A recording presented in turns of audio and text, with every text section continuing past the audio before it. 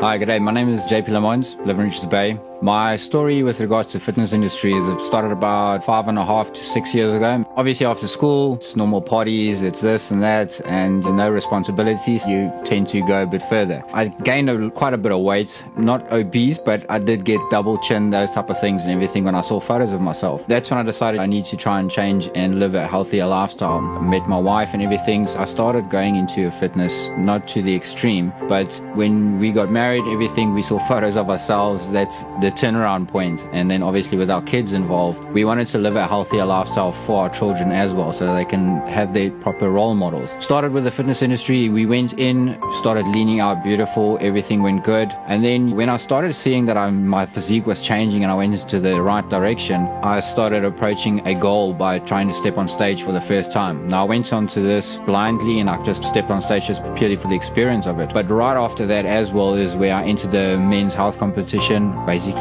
got lucky there and I got the men's health cover guy as well. So from there I stepped on stage again now because I got a sponsorship online coaching for BTD Born to Dominate, which is Marius Dane. And he basically told me in 2 weeks time, look, I need to step on stage at IFBB Provincials. It was 2 weeks out, so I didn't have much time of prepping. So I went to nationals and everything, managed to place 3rd place, which was insane. And then 2 weeks later, I had to step on stage again for essays.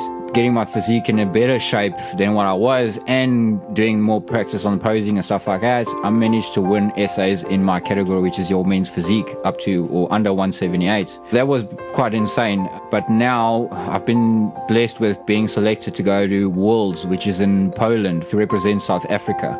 So to be able to represent your country in a different country like that is quite a blessing itself. But now the thing that came through with that is that IFBB the federation came ahead and said, look, they will contribute our flight tickets and everything and pay for that. But we need to pay for our accommodation, our transfer fees, basically our the passport and everything like that. We need to pay for flights from Durban to Johannesburg as well. We need to pay for our visas. So it's a lot of costs and everything involved in Poland itself. So, you know, all these costs and everything, it becomes very costly to do a trip like this. But in that sense, you know, I've tried to see where I can come up with ideas to try and raise as much money as possible. So let's talk about that. How much have you raised and what have you been doing to raise money? At the beginning, I basically just try to create a poster and just to get the feel out to see, you know, my wife and myself are trying to touch so many people's lives when it comes to the fitness industry to try and help people. So I've just created a random poster. I've got a fitness page. So what I basically did is, and I actually did this challenge last week, I put a challenge out on Facebook that for every R1 I will raise, I will do 1 push-up. And funny enough, people react to see you suffer way more because ever since I posted that, people have come aboard and said, look, they'll do this, they'll give me $100, that's 100 push-ups and this. One company, Power Pave in Richards Bay, actually sponsored me $1,000. So you were telling me that you've managed to raise some money, but you need about 20 in total? Yeah, we need it in the range. To be safe and enjoying the trip at least a little, you're looking at an aim of about 20,000, yeah. Obviously, if you can go up a little bit more, then we know I can go and do something or come back with something. And yeah, I have managed to raise a bit, just over 7,000 Rand as far as I can think. How do you feel that you're going to do overseas representing South Africa in the world? I've actually done some research and looked at previous years' overseas worlds championships and stuff like that. And by the look of the guys, they are very in line with what we're doing here and the shape of the guys, the look of the guys. I know that I can only take my best. There's nothing more that I can do. But I trust in my coach as well to try and get me into better shape than what I was for essays even. So I'm working on my weaknesses and areas, but I know that by the time peak week comes, I will be in top shape. So if you've just joined us, we've been chatting to JP Lamont. He's joining us in the studio today for the Big Favour. He's representing South Africa at the IFBB World's Men's Physique Competition in Poland in November and needing sponsorship to get to Poland to be sorted that side. Sean Caswell and Rod Vieira from the Outriders Social Dirtbike Club. Welcome to East Coast Radio. Nice to see you guys today. Hello. Thank you. So let's find out about the Outriders. What do you guys do? We're a social dirt bike club. basically for guys to get together, a bunch of like-minded guys to go out and socialise in the bush. We've got a club membership of about 120 club members. And we meet once a week. The guys get together just to have a social chat, all in aid of going out for rides on the weekends.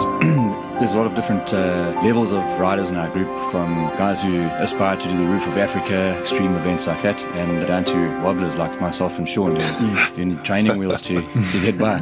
And the idea is that we can facilitate all levels of riders in our group. And as I said earlier, just very much a social bunch. We do a few tours a year where we take guys away to different venues and stick them in the bush, and they get opportunities to ride in places that are normally not ridden.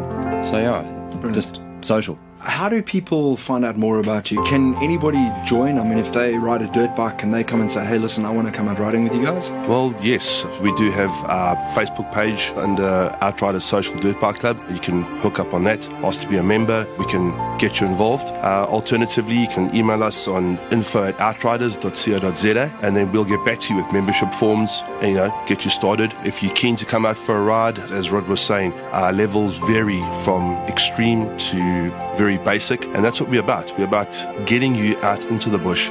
If you've got a motorcycle and you'd like to come out and ride and you don't know how to ride, we'll teach you. How do people get hold of you other than your Facebook page? Your contact telephone number? You can contact myself, Sean, on 083 452 3221. Yeah, or Rod, 082 412 4907. And we also offer our members a loyalty merchant program, which we started a good few years back. And our guys who join the club all get membership cards, and we've got quite a range of membership of merchants, ranging from the local dirt bike shops through to tyre guys, battery guys, all sorts of things, and they all offer discounts to members of our club. So it's also it's very much a networking club as well. A lot of the guys in the club are business owners, so we tend to look after each other in the club as well in terms of business and that type of thing. So because I know you guys do a lot of good work during the year as well. You do motorbike runs to raise funds, and all those funds go back into the community. Yeah.